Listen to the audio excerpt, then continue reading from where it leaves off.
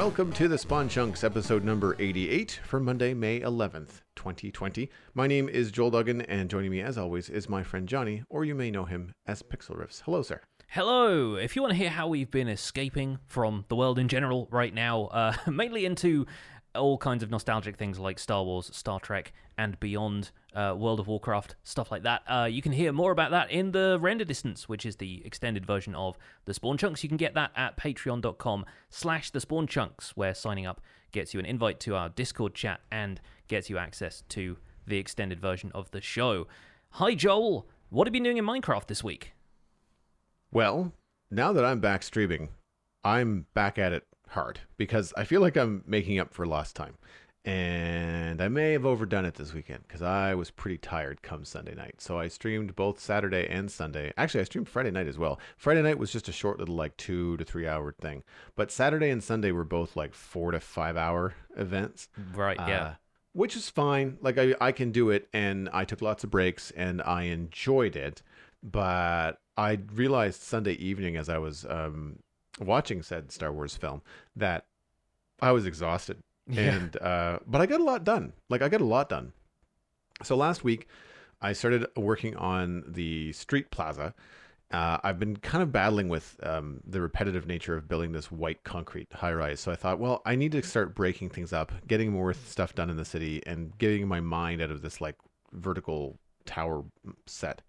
And so I did this street plaza, and I wanted to do a Compass Rose mosaic. And I started it live on stream, and I was trying to mess with prismarine and blue concrete. I wanted to make it really bright and not cartoony, but something out of the ordinary. Try block palettes that I don't normally mess with. And quickly got frustrated on stream. And we ran out of time, and I ended up stopping. But I knew I was onto something. I knew I was onto something with the shape.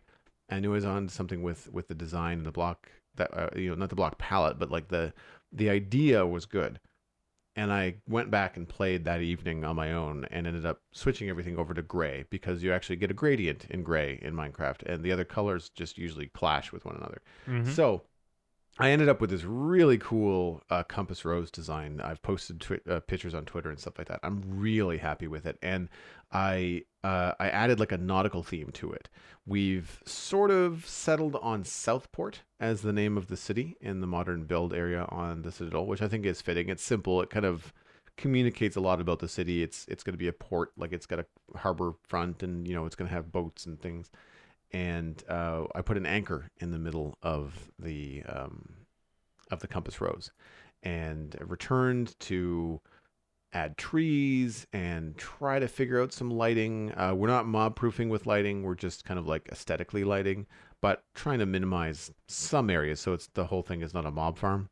Yeah. And it was cool. I started doing some tricks where you put sea lanterns under upside down stairs and then put a transparent block next to that.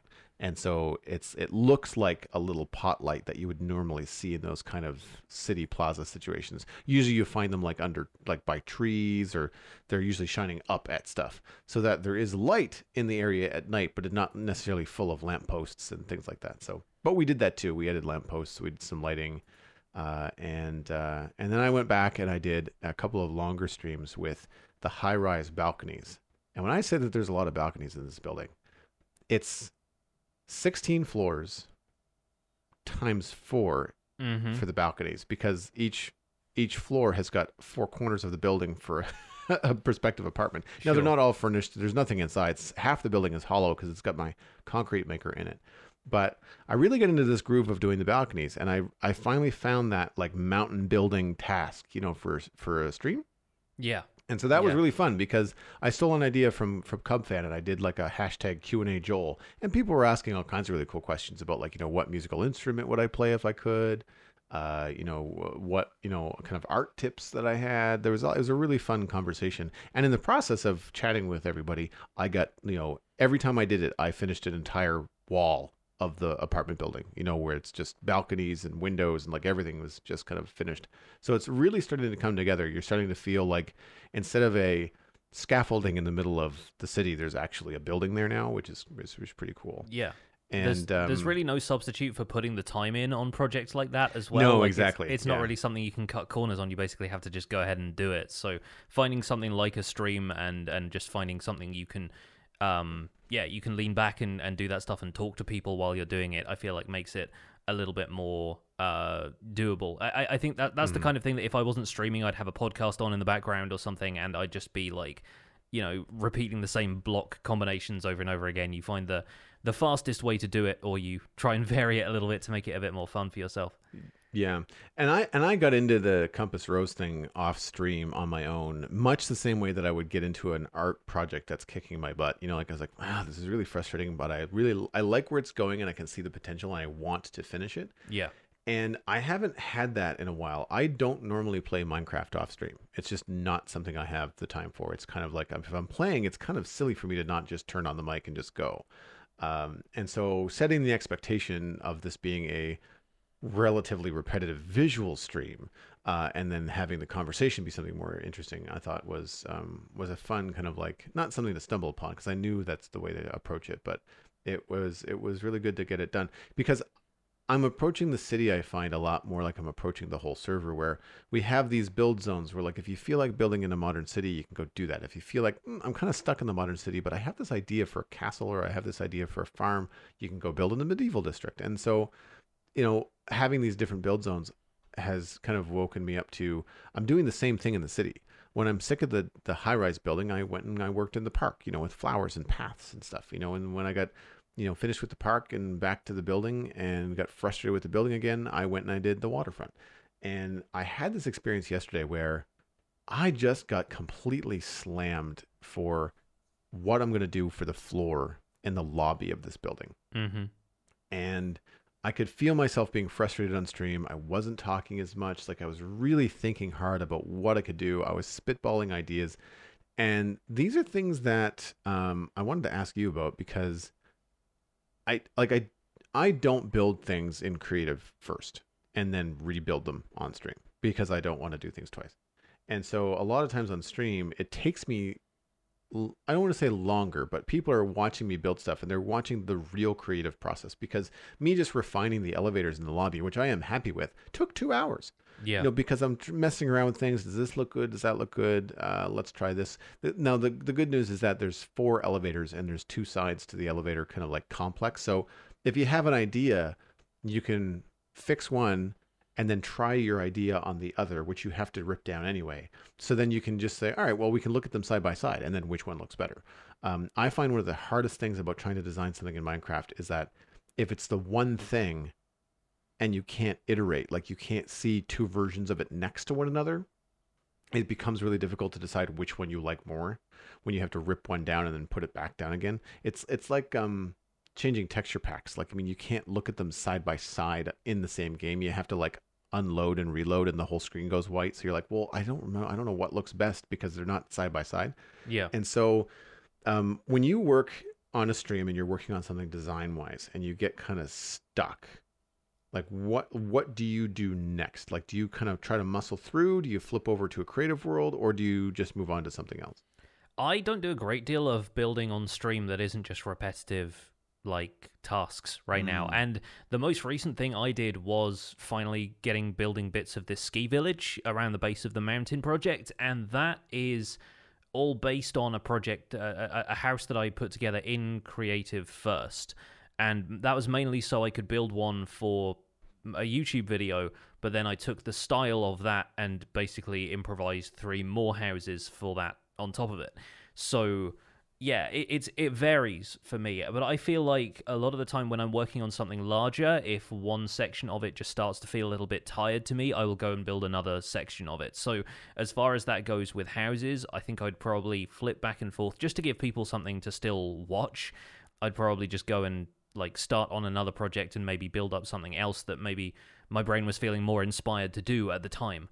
And that's how I keep things a little bit fresh. And that might be frustrating to watch for some people, because some people just want to see everything progress from start to finish. But sometimes it just doesn't work out that way. Your brain doesn't have the stamina to go through an entire project like that, especially if it's not something that you can get finished on stream. You don't have that sense of finality to it and closure so that you can move on to something else. So I think, yeah, it's nice to have a couple of plates spinning at the same time, so that if one thing feels like it's getting stale or you're just stuck for what to do, there's something else you can go and work on without really having to change the pace too much.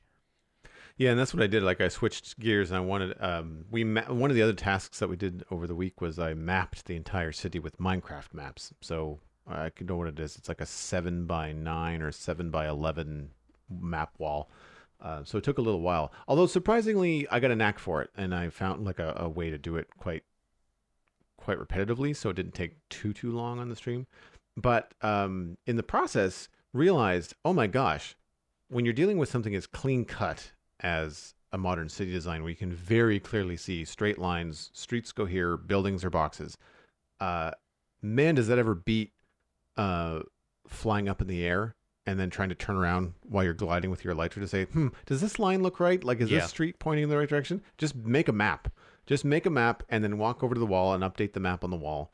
I wish the maps would update without having to actually take them off the wall. Yeah. Or if you make a copy of it and hold it in your hand, then the map on the wall will update based on the one you've got in your hand, unless you lock it. But then that means having two sets of maps. That's the problem. Yeah, that's the problem. Yeah. But anyway, yes. So it was fine. I took the map off the wall, put it by the waterfront so that I wasn't traveling all over the place, and just like walked over to it, punched it, picked it up, looked at it, put it back on the wall. Like it's only one map. We weren't updating a series. It was just to build in one area. Thankfully, I think it was 1 or 2 maps by the end of it, but I was just changing the direction of the wharf, and it was something that I knew I could do successfully because the wharf had an established design, it had an established pattern. It was just a matter of doing some geometry, but I needed to do that to have a successful 30 minutes of gameplay at the end of my stream to negate the negative bad feeling of just being so frustrated with this huge lobby that I've got no idea how to do the floor in.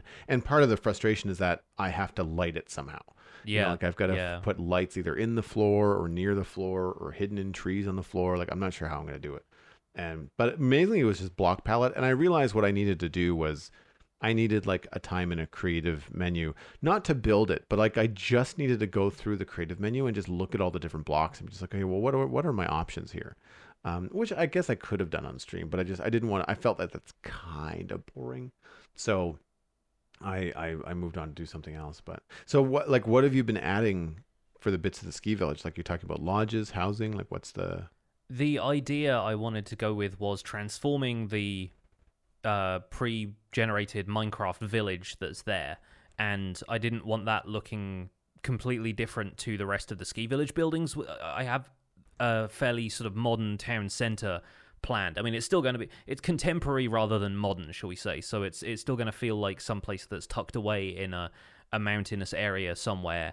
And a lot of it is built out of wood and looks kind of semi-rustic, but still like in the style of, Aspen, Colorado, for example. There's going to be some houses up there that kind of look very very, very sort of typical ski village-y. And I've been looking at reference material for some places in France and Switzerland and stuff as well, where there's a lot of skiing in Europe. And I decided to start transforming the nearby village just so, for a start, I would have a place to breed up some villagers again, because a lot of them had been in outside areas and had been picked off by zombies and pillager patrols on the rare occasions that those would spawn. I encounter a pillager patrol basically every time I stream from that area now. I don't know what it is. Snow planes just seem to spawn them, maybe because there's very few other things spawning, but I don't think it's probably just anecdotal. I don't think it's anything mechanical that's really happening there. But the village itself I wanted to transform in a way, and I just picked a couple of easy reference images off of Google and started working on those from there. And I've come up with a couple of house designs I've really liked. There are 3 different houses, and then one of them I liked so much I just mirrored it, and turned it 90 degrees and built the same house in a different place. And that all just went into the time-lapse of my most recent video. So just been working on that, trying to make the area feel like it has something complete there, because the only other complete section of it really is the sort of split A-frame house that I built there a long time ago. And that was episode 299 of the survival guide. So episode 300 is the next one. It's going to be a world tour. And nice. I didn't really feel like showing up to this ski village and saying, hey, yeah, this is just a bunch of wooden boxes that I put here to mark out where I imagine stuff going in this ski village, and then not really having anything else to show for it.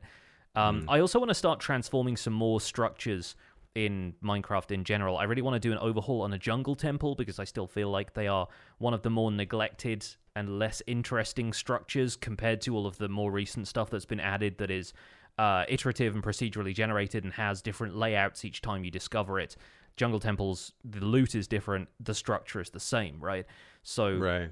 I kind of want to do some remodeling of existing Minecraft structures just for some fun projects to do to tide us over between now and the release of the Nether update, which is still, as we know, hasn't got a release date as of the time of this recording. Probably won't for a little while. We're expecting it might come out sometime in June, because they're winding down features and stuff for it. But ultimately, yeah, we're going to have to find some stuff to do for the next maybe 6 weeks, maybe more. And I feel like little projects like that are going to be quite fun. Eventually, I might build up to doing stuff with a woodland mansion or an ocean monument, but that's going to be a much larger scale project for both of those because they're huge.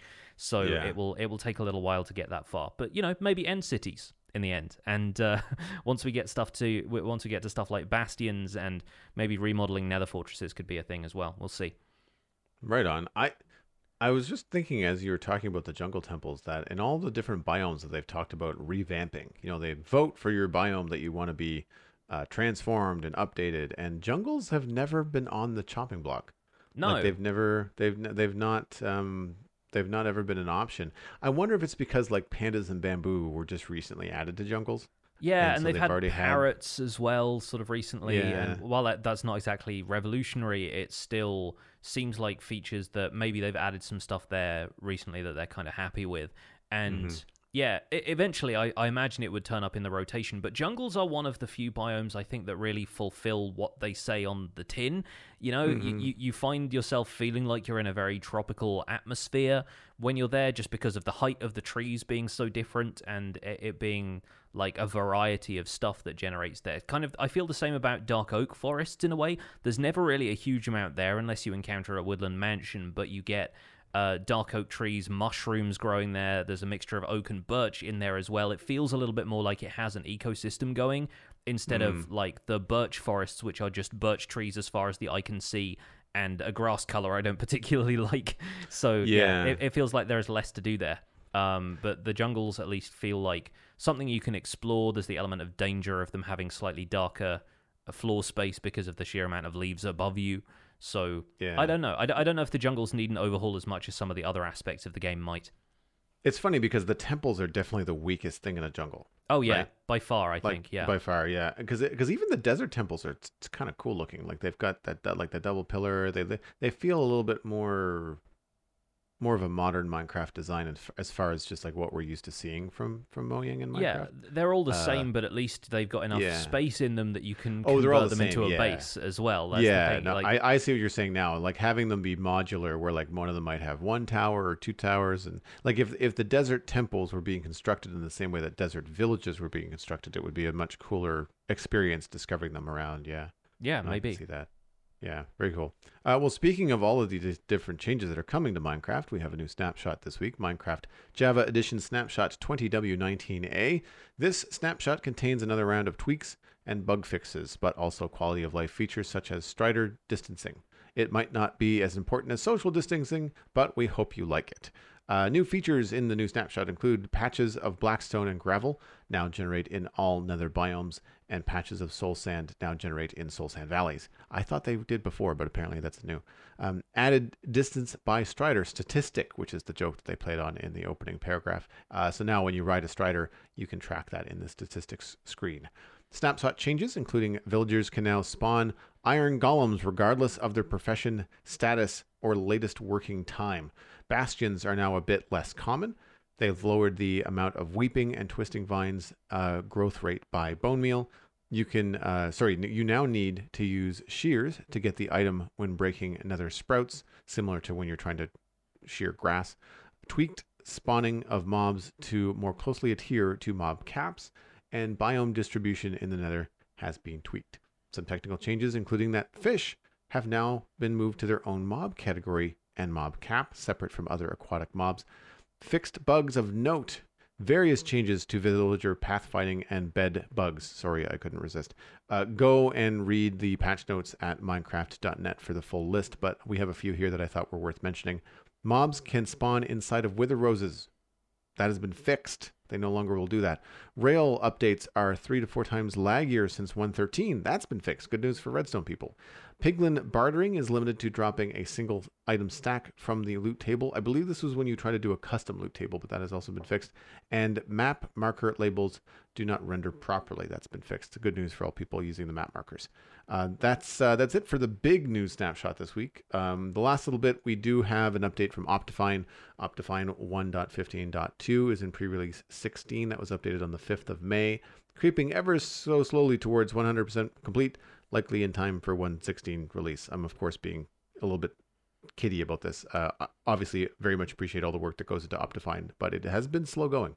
Yeah, I think a lot of the stuff they're working on right now is Forge compatibility for the modded scene, but the pre-release that I've been working with, I think it's pre-13 from a few weeks ago, has been really stable and has been, for me at least, a full version of Optifine as far as I'm concerned. It lets me use shaders, it lets me have connected glass and a zoom function. That's basically what I use Optifine for at this stage.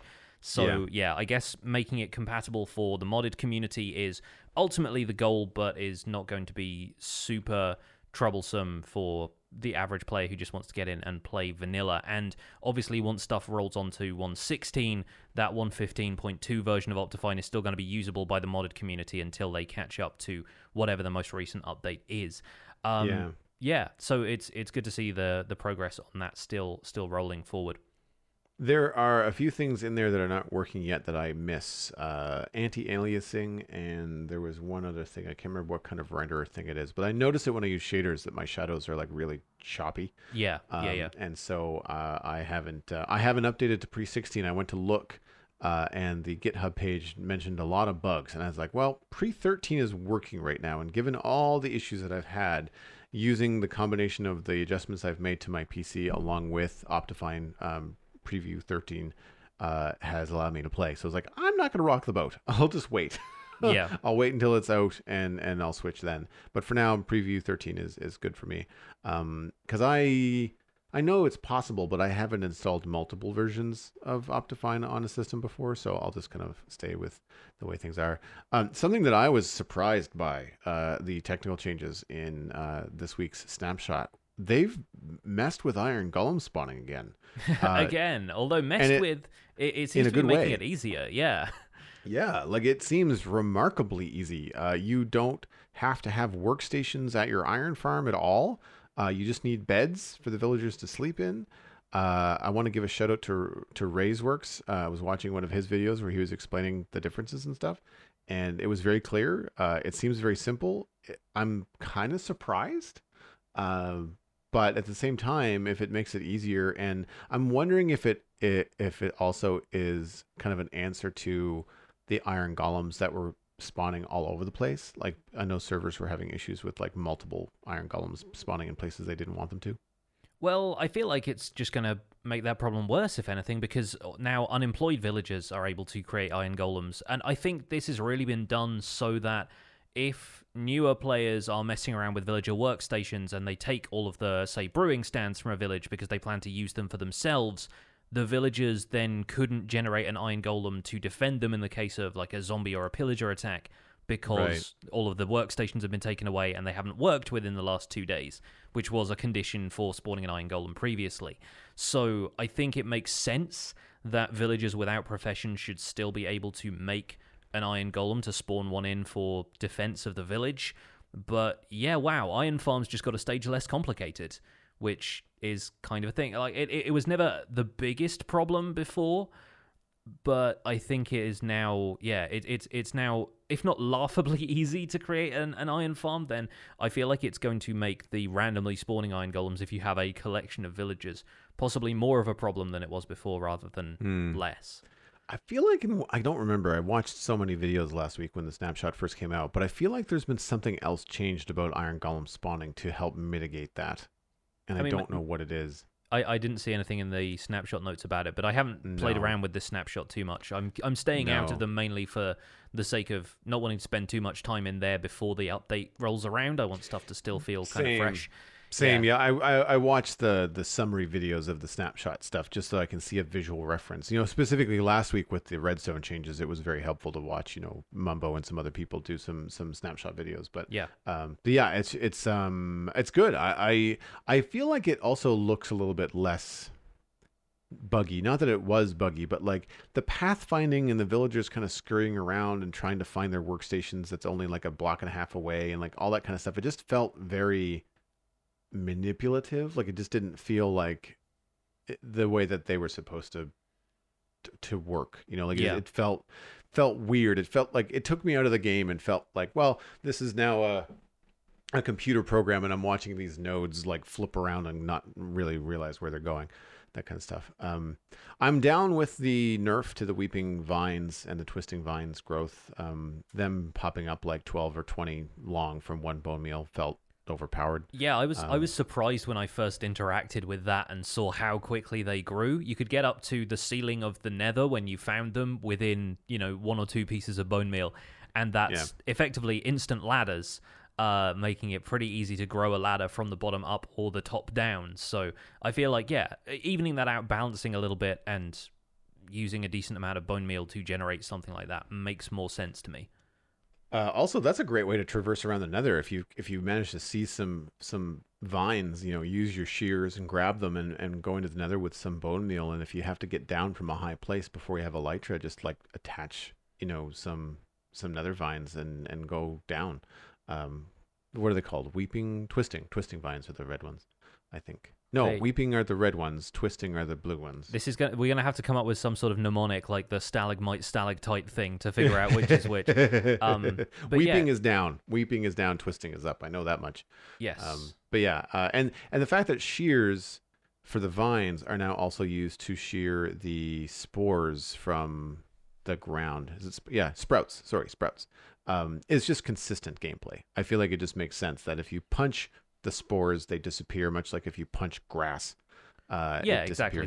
It's the Nether's equivalent of grass, isn't it? So yeah, it makes sense. Now, when you punch grass in the overworld, you have a chance to get seeds. I don't think you have a chance to get anything if you punch sprouts. I think you just destroy them. Yeah, seems fair. I don't think the Nether's ecosystem really supports that kind of crop in the same way the overworld does. So right.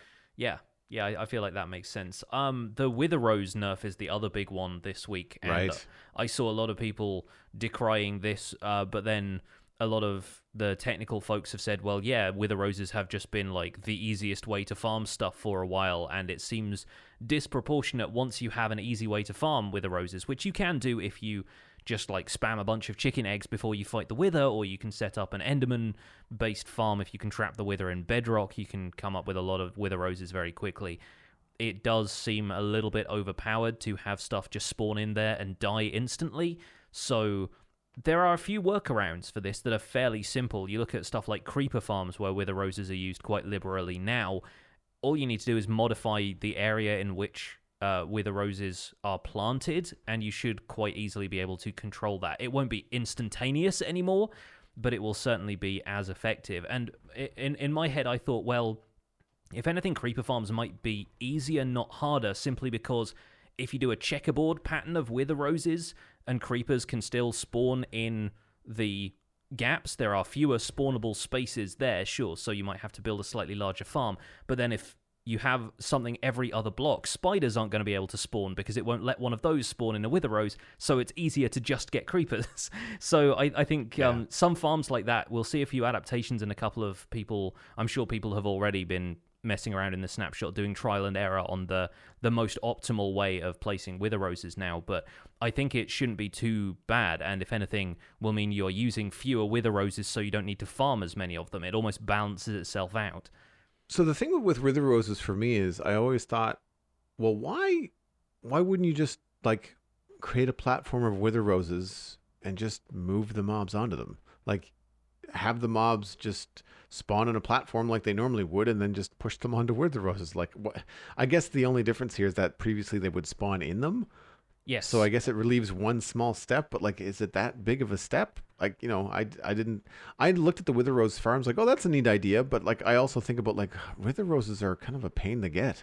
Like I don't look at wither rose farms personally. And please correct me if I'm wrong, listeners, but I don't look at them as more efficient. Are they faster? I think it's just the matter of something is basically getting killed as soon as it spawns. It's just like for, the highest possible rates kind of thing. And yeah, once you have a wither rose farm, it is relatively straightforward to get hold of large quantities of them. And I think since they're also used to make black dye, there is, some utility to that in ways other than just using them for mob traps. But ultimately, it's just a way of immediately making the killing process faster so that you can harvest drops faster with some sort of minecart rail underneath it, of course. The other upside to this is the wither farms that you can make in nether fortresses. If you want to get wither skeletons, they are not affected by the wither effect, whereas everything else that will spawn in a fortress is. So if you want to set up a field of wither roses, normal mobs would spawn in there, it'd kill the blazes, the pigmen, the regular skeletons, just the wither skeletons would be left. Whereas now you don't have the ability to filter wither skeletons out that way and then, have them swept by slime block flying machines or, attracted to iron golems or something like that. Then again, there are many other, nether fortress farm designs out there that are just as, if not more efficient. But so wait a minute, back up. So if the mobs that are killed by wither roses do not spawn in wither roses, are you saying that now wither skeletons won't spawn there either, even though they're not affected at all? I think it seems to be all mobs are not spawning wither roses. So, like, it detects an area that does not have a wither rose planted and only allows mobs to spawn there. Right. But then I would presume that their pathfinding can still take them through the wither roses. They're not going to avoid walking on them. So, we'll see how these farms shake out. But I have seen a couple of people already modify creeper farms so that there's just a ring of wither roses around the outside and a cat in the center, and any creepers that spawn in the center just walk into the wither roses freely. Yeah. That makes sense. Makes a lot of sense. Speaking of black dye, though, I'm looking forward to perhaps some higher yields from easier to make squid farms where you don't get a lot of salmon as well, because there's going to be a different cap for fish compared to other aquatic mobs. Yeah, that's a good point. I hadn't considered that with fish being a separate thing now. Obviously, it won't help if there's another player on a server trying to, just anywhere near an ocean or a river. But yeah, you will definitely see a few more squid spawning, which is good news. Because, you can't get enough ink on some servers, especially if you want to dye black concrete for roads or builds or anything like that. The same goes for people who use written books on a frequent basis. And the spawning distance is also shorter too. Fish spawn and despawn closer to the player than other aquatic mobs. So even if there is a player on the server that's near an ocean, they would have to be really near it, like in it, for other fish to spawn in. And even if other fish did spawn in, it's not going to affect spawning in fish by other players is not going to affect your mob cap on your guardian or your ink farm, because they're in a separate cap. So it's cool. I like that they're separating things out. I think that's good. Do we know, are guardians part of the aquatic mob cap, or are they part of the monster mob cap? Like, are they part of the aggressive mob cap?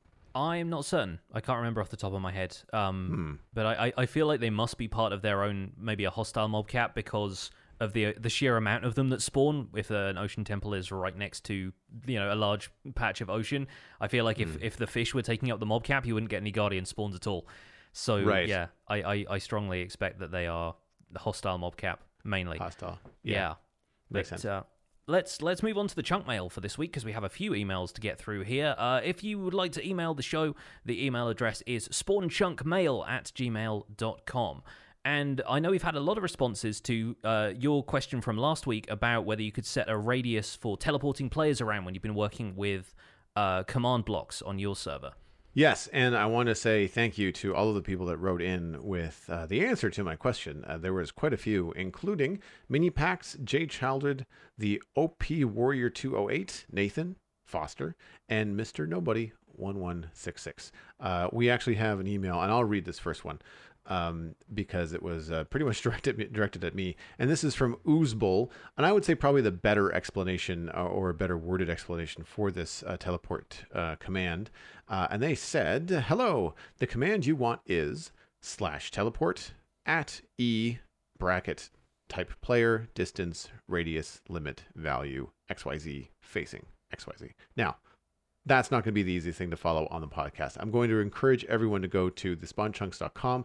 We will have Oozbull email out there for everybody to read and check it out, because they did a really good breakdown of what the actual string means. /teleport indicates what we want to teleport someone, or that we want to teleport someone.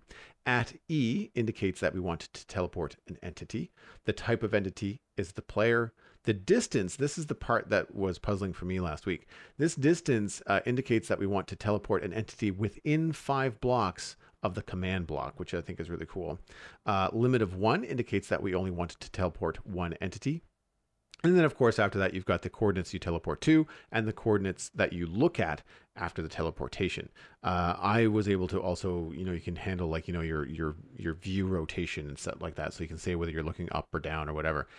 They've also cited sources, which is fantastic. So people can read more about this if they want. We will have Oozbull's email in its entirety in our show notes. And so if this is something that you want to implement on your world, you can go there and copy the command, put in your own information, but also see a breakdown of how the command works. And I can't thank Oozbull enough. Like, that is concise and really clear on how it works.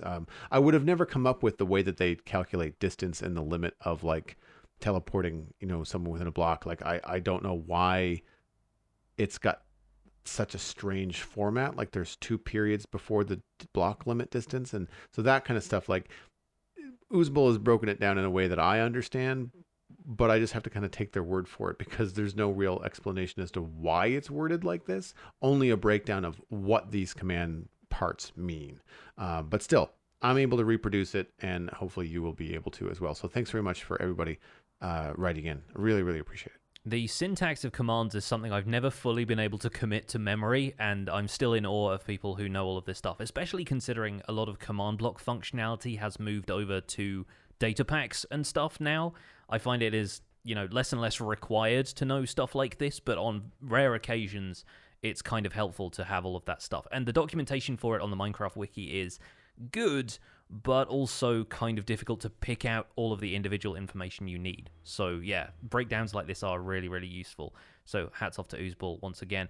The next email comes in from Mr. Nobody1166, who also provided some great explanations of how to select players in a certain radius. So we'll skip over that part of the email, but the rest of it says, "Hi Joel and Pixel Riffs, I found your podcast a few months ago and have been listening to it daily, and I caught up 2 weeks ago. I really love it, and thank you so much for your contribution to the community. We all appreciate it. It's the only Minecraft podcast I've ever found that actually intellectually examines the game with a fun twist." Well, thank you for that. I feel like it's funny, after our discussion last week about how seriously we all take Minecraft, it's kind of fun to feel like there's somebody who's like, intellectual examination of Minecraft, that's what I'm here for.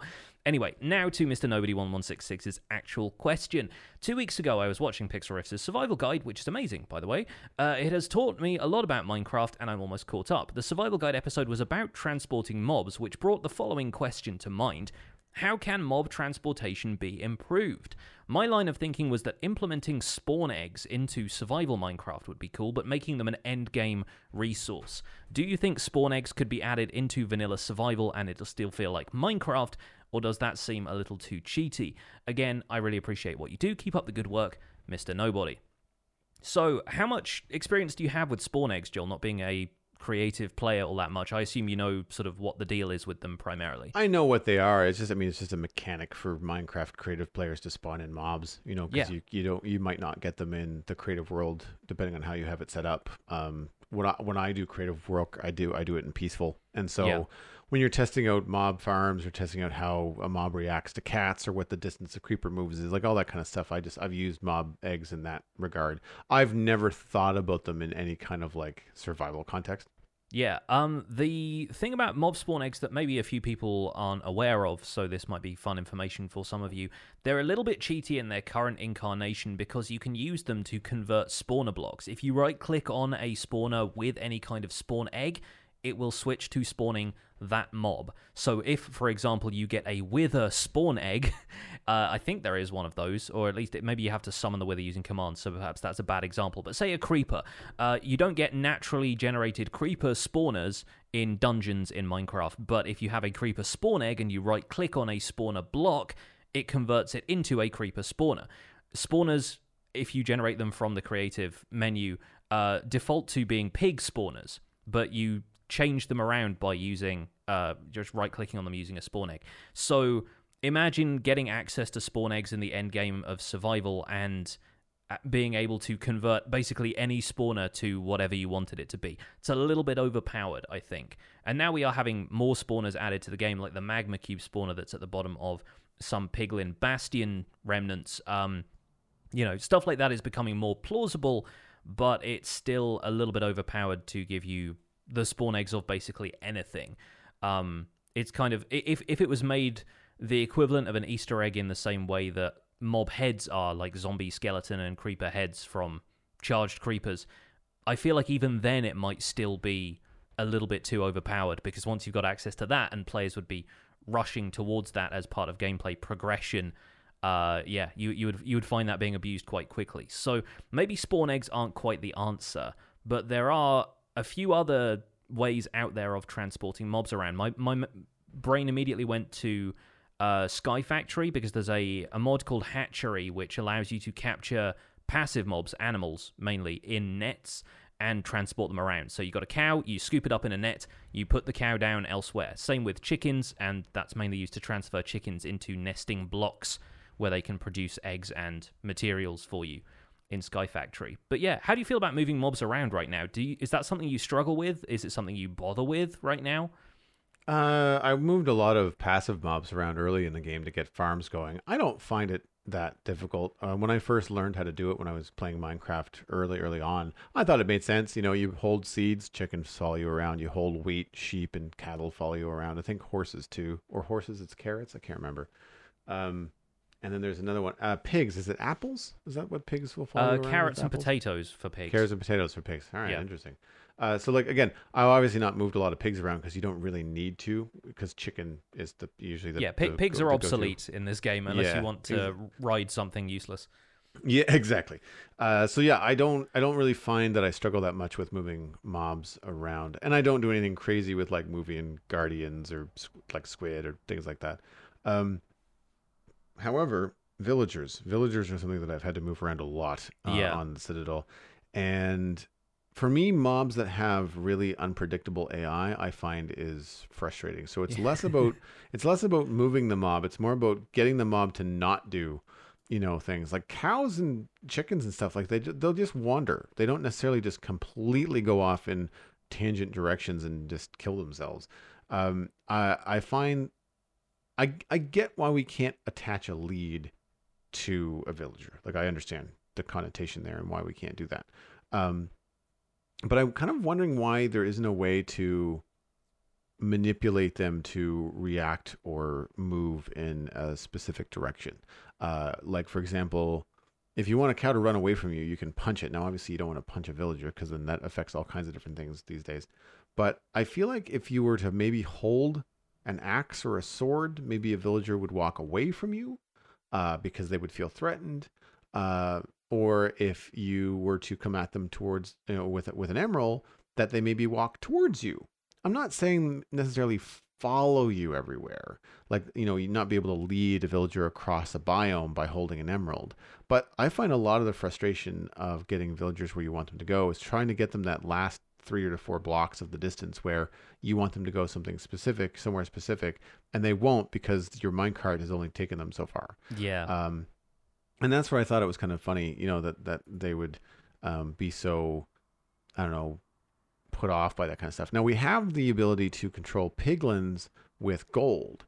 And I've kind of wondered, like, as soon as I said like emeralds, like I was thinking maybe an emerald sword, but like, what about netherite? Like if you wanted to add a function to netherite, like if I held my netherite sword and that immediately made a villager come over to me because they weren't sure what it was, or if they wanted to run away from me because they're like, well, it's a sword, I'm going the other direction.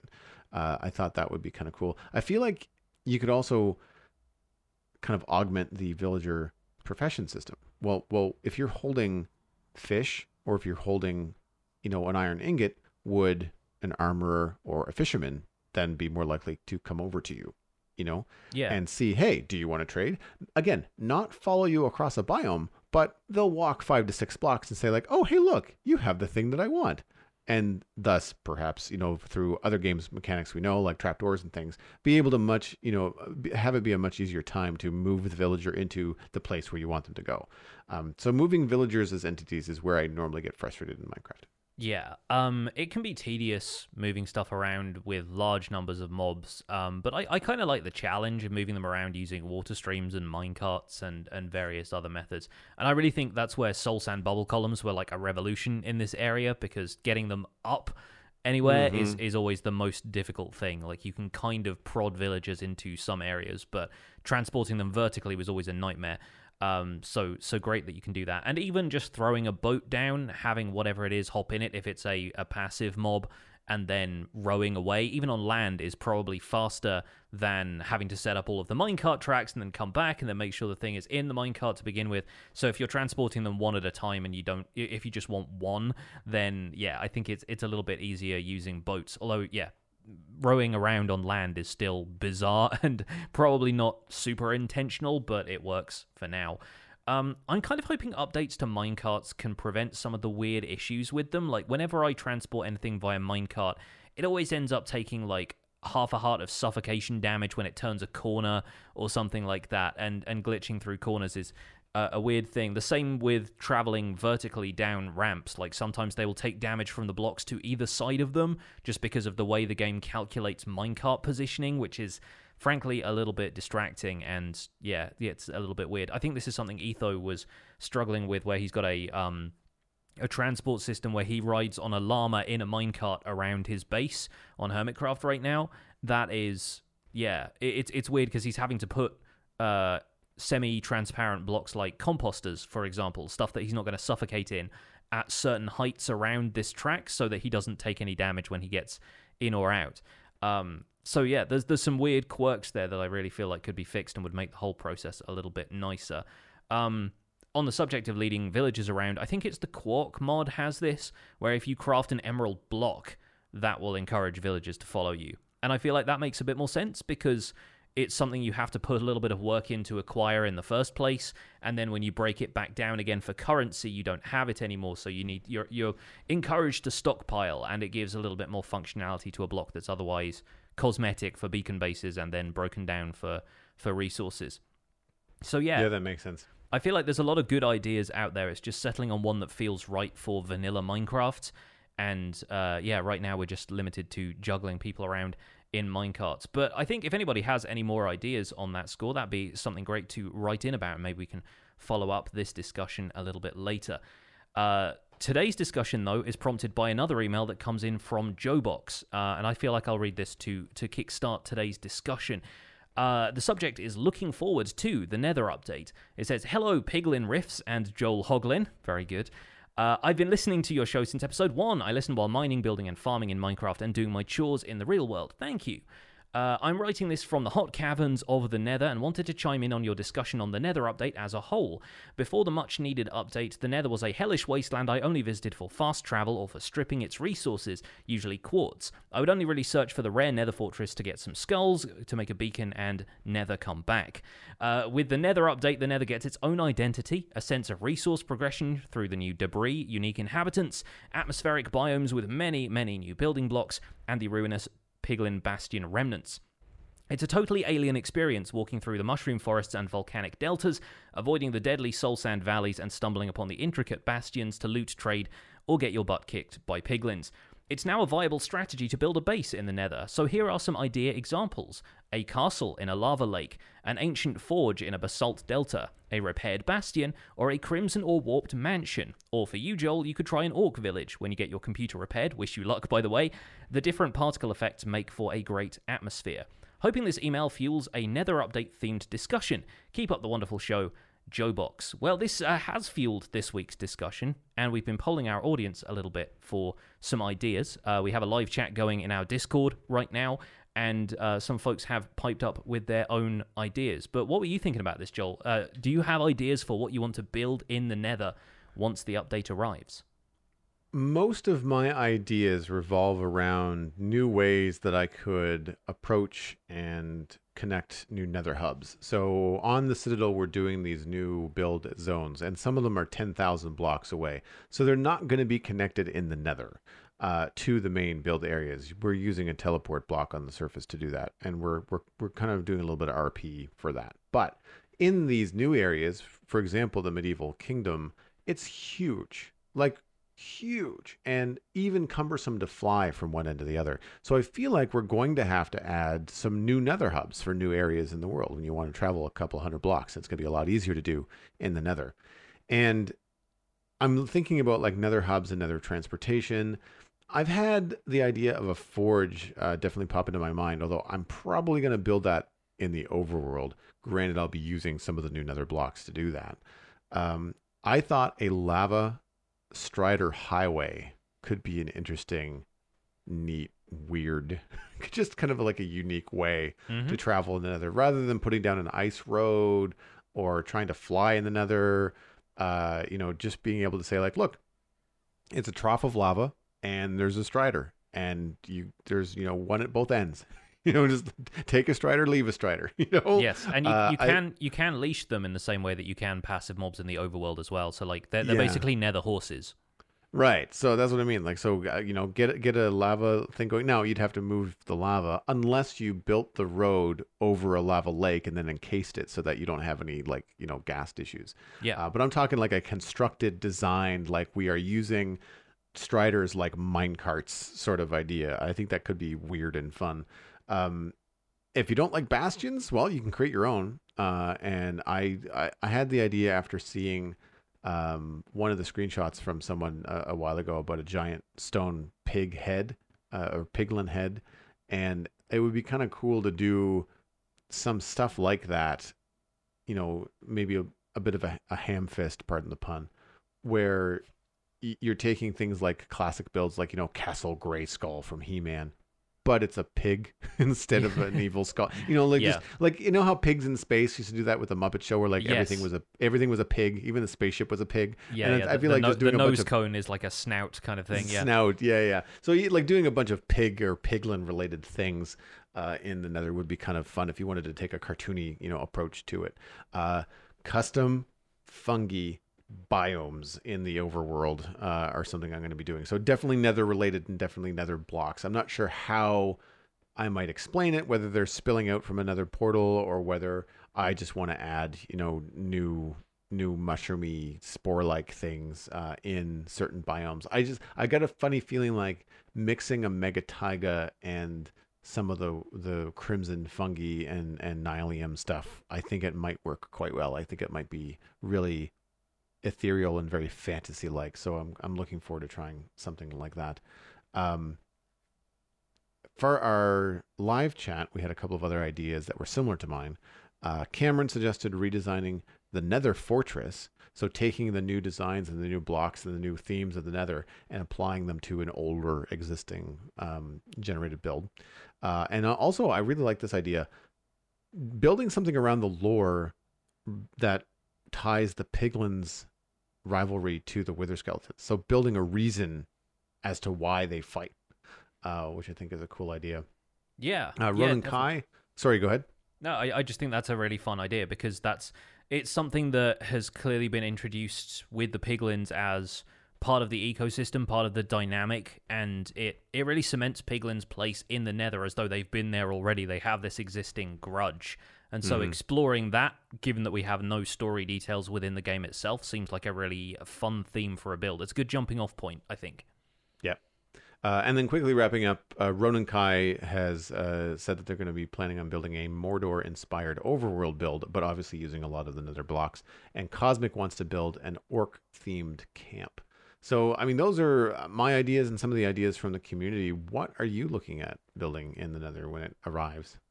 For me, I feel like a lot of it is going to be reactive to the landscape of the Nether, which has been getting less and less predictable over the years, what with the addition of canyons, sort of ravine structures being in the Nether now as of, I think, 1.13 onwards. And you've got all of these new biomes coming in. So I feel like a lot of the stuff I'm going to be building is going to be bridges to different biomes. And now I feel like there is something to bridge to instead of just more Nether, you know what I mean? So I think a lot of the stuff I'm going to be working on at first is going to be transport routes, but not necessarily for a Nether hub to get back to the overworld. It's going to be a Nether hub to get to other parts of the Nether. And I think that's going to be really fun, just exploring to find where the main biomes for those sections are for gathering of resources, farming warped fungi and so forth, and then probably getting hold of a reasonable amount of blackstone, even though that, as we've heard from the snapshot notes today, is going to be in most of the other biomes in patches, much like granite and diorite and so forth, generating the overworld. I'm thinking of expanding my Nether hub a little bit because I'd left a couple of areas in it for micro builds of each of the new biomes that's going to be in the Nether update, and now I have basalt deltas to work in there as well. But I think from there, it's going to be stuff that is characteristic of the Nether, because we've talked about this in previous episodes where the new blocks in the Nether look best if you keep them in the Nether and you build with them there. They're really designed, it feels like, to be harmonious with the environment the Nether provides for you already. So it's figuring out what does a warped biome settlement look like? What does a warped forest village look like? Whether you're bringing villagers in from the overworld or if you're just kind of creating some sort of made-up civilization there, how do you blend some materials from outside with the materials that are in those biomes and create like a coherent thing without the entire thing just being a blue patchwork that kind of gets lost against the background of the Nylium? And yeah, just working with the individual builds within the biomes themselves and then mixing and matching them, I think is going to be quite a fun process, in the same way that you're not always just going to build with oak wood because you're in a plains. You're probably going to go and find some spruce wood and some dark oak and some birch to vary your wood palette a little bit. So I think, yeah, trying to find out what from the other biomes looks good in a basalt delta. If you want to throw in some warped wood there, is it going to stick out like a sore thumb? If it does, is that a good thing? Yeah, just kind of playing around with the different color palettes that we can now throw out there, having got these blocks from within the Nether itself. Yeah, I think mixing and matching in the biomes is something I'm really curious about, because we've seen some quick builds that go up, day and date with their snapshot releases and YouTube and things like that. But it's always just like grabbing what's been provided and then, kind of showing things off.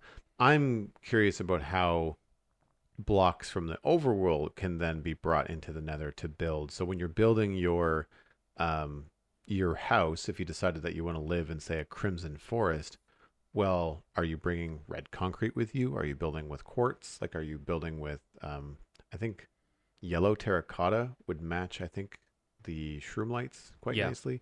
Like, there's just a bunch of different, oranges and reds and different colors that you can bring in from the overworld that could make a really interesting sort of palette and stuff in these forests.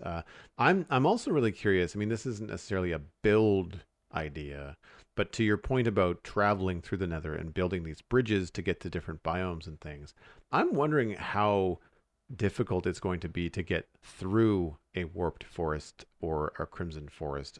Are you going to want to cut a swath through it and then build a road, or is it just going to be easier and safer to go around it, and say, hey, if you want to go in here and get stuff, great, but really if you're traveling around is better than through. I'm not really sure how that's going to work out. I think basalt deltas are going to be the worst offender for that because of the extra lava pools that they have in them, and given how difficult the terrain is to traverse already because it's got all of these vertical spikes, I think that's going to be kind of fun to mess around with. Going back to what you were saying actually about bringing blocks from the overworld, I kind of wonder if you bring blocks from the end to a warped forest, how that would look. I feel like Purpur would clash really badly, but Yeah. I kind of wonder if that's where the Endermen are going to populate. I wonder if maybe for lore purposes, it'd be kind of fun to recreate an end city build, but using materials from the Nether. If we presume that the end cities are the Enderman's home, then potentially they would build in an architectural style they were familiar with if they've traveled to the Nether. And so having a kind of Netherish end city rising up from one of those warped forest biomes seems like it'd be kind of a fun build project and a fairly simple build style to emulate. They're not built in a particularly complicated way. Once you figure out the modular structure of them, you can do some pretty cool stuff. The problem then, of course, becomes the cavernous nature of the Nether and the lack of build height above a certain point. But I feel like you could do some pretty cool stuff. You could at least recreate one of those ones that's just like a tower, a couple of branches, and a couple of smaller rooms. Yeah. No, I agree. It's funny, like, in a way, the naturalist in me approaches the Nether biomes in the same way that I approach the overworld biomes, where I don't want to clear cut. Like, I don't want to go in and just mow everything down and build something. Like, I want to, it's like the build that's going to go in my Crimson Forest is going to go probably next to the Crimson Forest and mostly be built on a regular Nether, because I'm probably not going to want to smash it down. I noticed that some of the biome generation has changed as well in the snapshot, and I'm hoping for larger biomes. This is anecdotal, but when I pop into the snapshots to take screenshots for the title card for the podcast, I very often find that, I'll use the teleport to new biome command. It's like, well, I went to a Soul Sand Valley, but I can't find it. It's about so 5 tiny. blocks wide, yeah. Yeah, and it's like, this is so I kind of want the biomes to be much larger so that you can feel a little bit more immersed in them, and that you really get a feeling for that Nether fog, because that Nether fog changes color when you travel from one to the other. And in getting screenshots and stuff, I remember going through like, and it's red, and it's purple, and it's back to normal. It's like, well, that was weird. Why did it change? Like, what? It's like when you travel over the edge of a swamp that has this weird little section where the biomes kind of like connect, and it's like in one block you're in one biome, and in another block you're in another, and it makes no sense. It's also worth noting that lava lakes in the Nether are not their own distinct biome. They have the biome data show that they are still technically part of whatever the most neighboring biome is. So, it all generates at a flat like Y24 or 30 or something, I think, whatever lava sea level is in the Nether, but you find that is still a Nether Wastes biome, or it is still a warped forest, whatever kind of biomes meet in that lava lake are still, technically speaking, present. So you can often try and travel to one of those biomes to find that it is not there and has just been swallowed up by a lava lake during world generation. But yeah, right. I think a lot of my building in the Nether is going to be reactive, because I'm moving on from a previous world that already existed beforehand. I'm probably going to be blending in some of the biome borders, because I'll be deleting chunks of my world and regenerating them with the new terrain, and it might look completely different next time I log in. But I think a lot of it is really going to be figuring out where stuff is going to go, maybe figuring out some cool farms that I can make in there, and using fun new techniques like the fact that you can generate basalt by using flying machines with blue ice in them, and you can make bridges that way. So maybe automatic bridging and then building some stuff up around that bridge. So the function comes first and then the form comes after that, is really the way I'm looking at it. But it's going to be fun to explore. And I think I never thought, actually, that might be a good point. If you are going to go the direction that you and I are going with MCA Selector and deleting chunks, it might be worth it to have that border of deleted chunks go through a lava lake, so that potentially you don't have as hard an edge.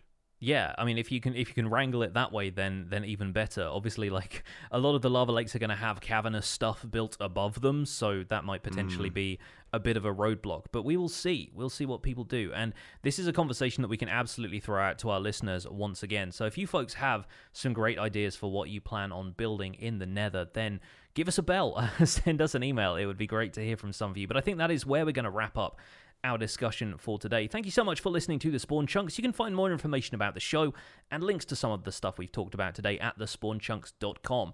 The music for the show is composed by me, and The Spawn Chunks is proud to be a listener-supported podcast.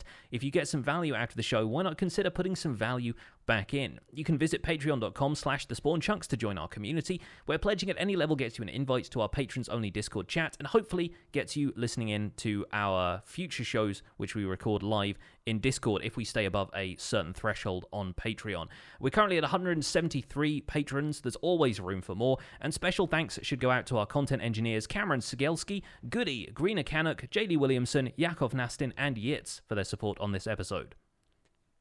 Sharing the podcast with your friends is the easiest way to support the show. You can find us at The Spawn Chunks on Twitter and Instagram, but a personal recommendation is by far the best way to share the podcast with friends and new listeners. Wave and shout from across the street and say, hey, you should listen to The Spawn Chunks. These guys are pretty good. You can email the show at the new email address, which is spawnchunkmail@gmail.com. You can subscribe on iTunes, Android, Stitcher, Spotify, and listen on YouTube. You can also find the RSS feed on the spunchunks.com, and the patron-only RSS feed is on the Patreon page, which is, of course, where you can listen to the render distance, the extended version of the podcast. My name is Jonny, but online I go by Pixel Riffs, and you can find most of what I do at youtube.com/pixelriffs, where the Minecraft survival guide is into the 300 episodes this week. Very exciting time. Looking forward to showing you guys around my world in the latest world tour. I stream 3 days a week on Twitch, doing behind-the-scenes work for the survival guide world, and I'm also the voice of the unofficial Hermitcraft recap, which you can find through a quick YouTube search. Aside from that, I'm at Pixel Riffs on both Twitter and Instagram. Joel, where can people find you online? Everything I'm doing online, including my illustration and design portfolio, is at joelduggan.com. There's also a store there, and I was reminded this past weekend that, hey, I wrote and published a book in 2012. Did you know that? You can pick it up. You can go to joelduggan.com/store, and you can pick up Starcrossed Volume 1 if you're looking for something to read over the next few weeks at home.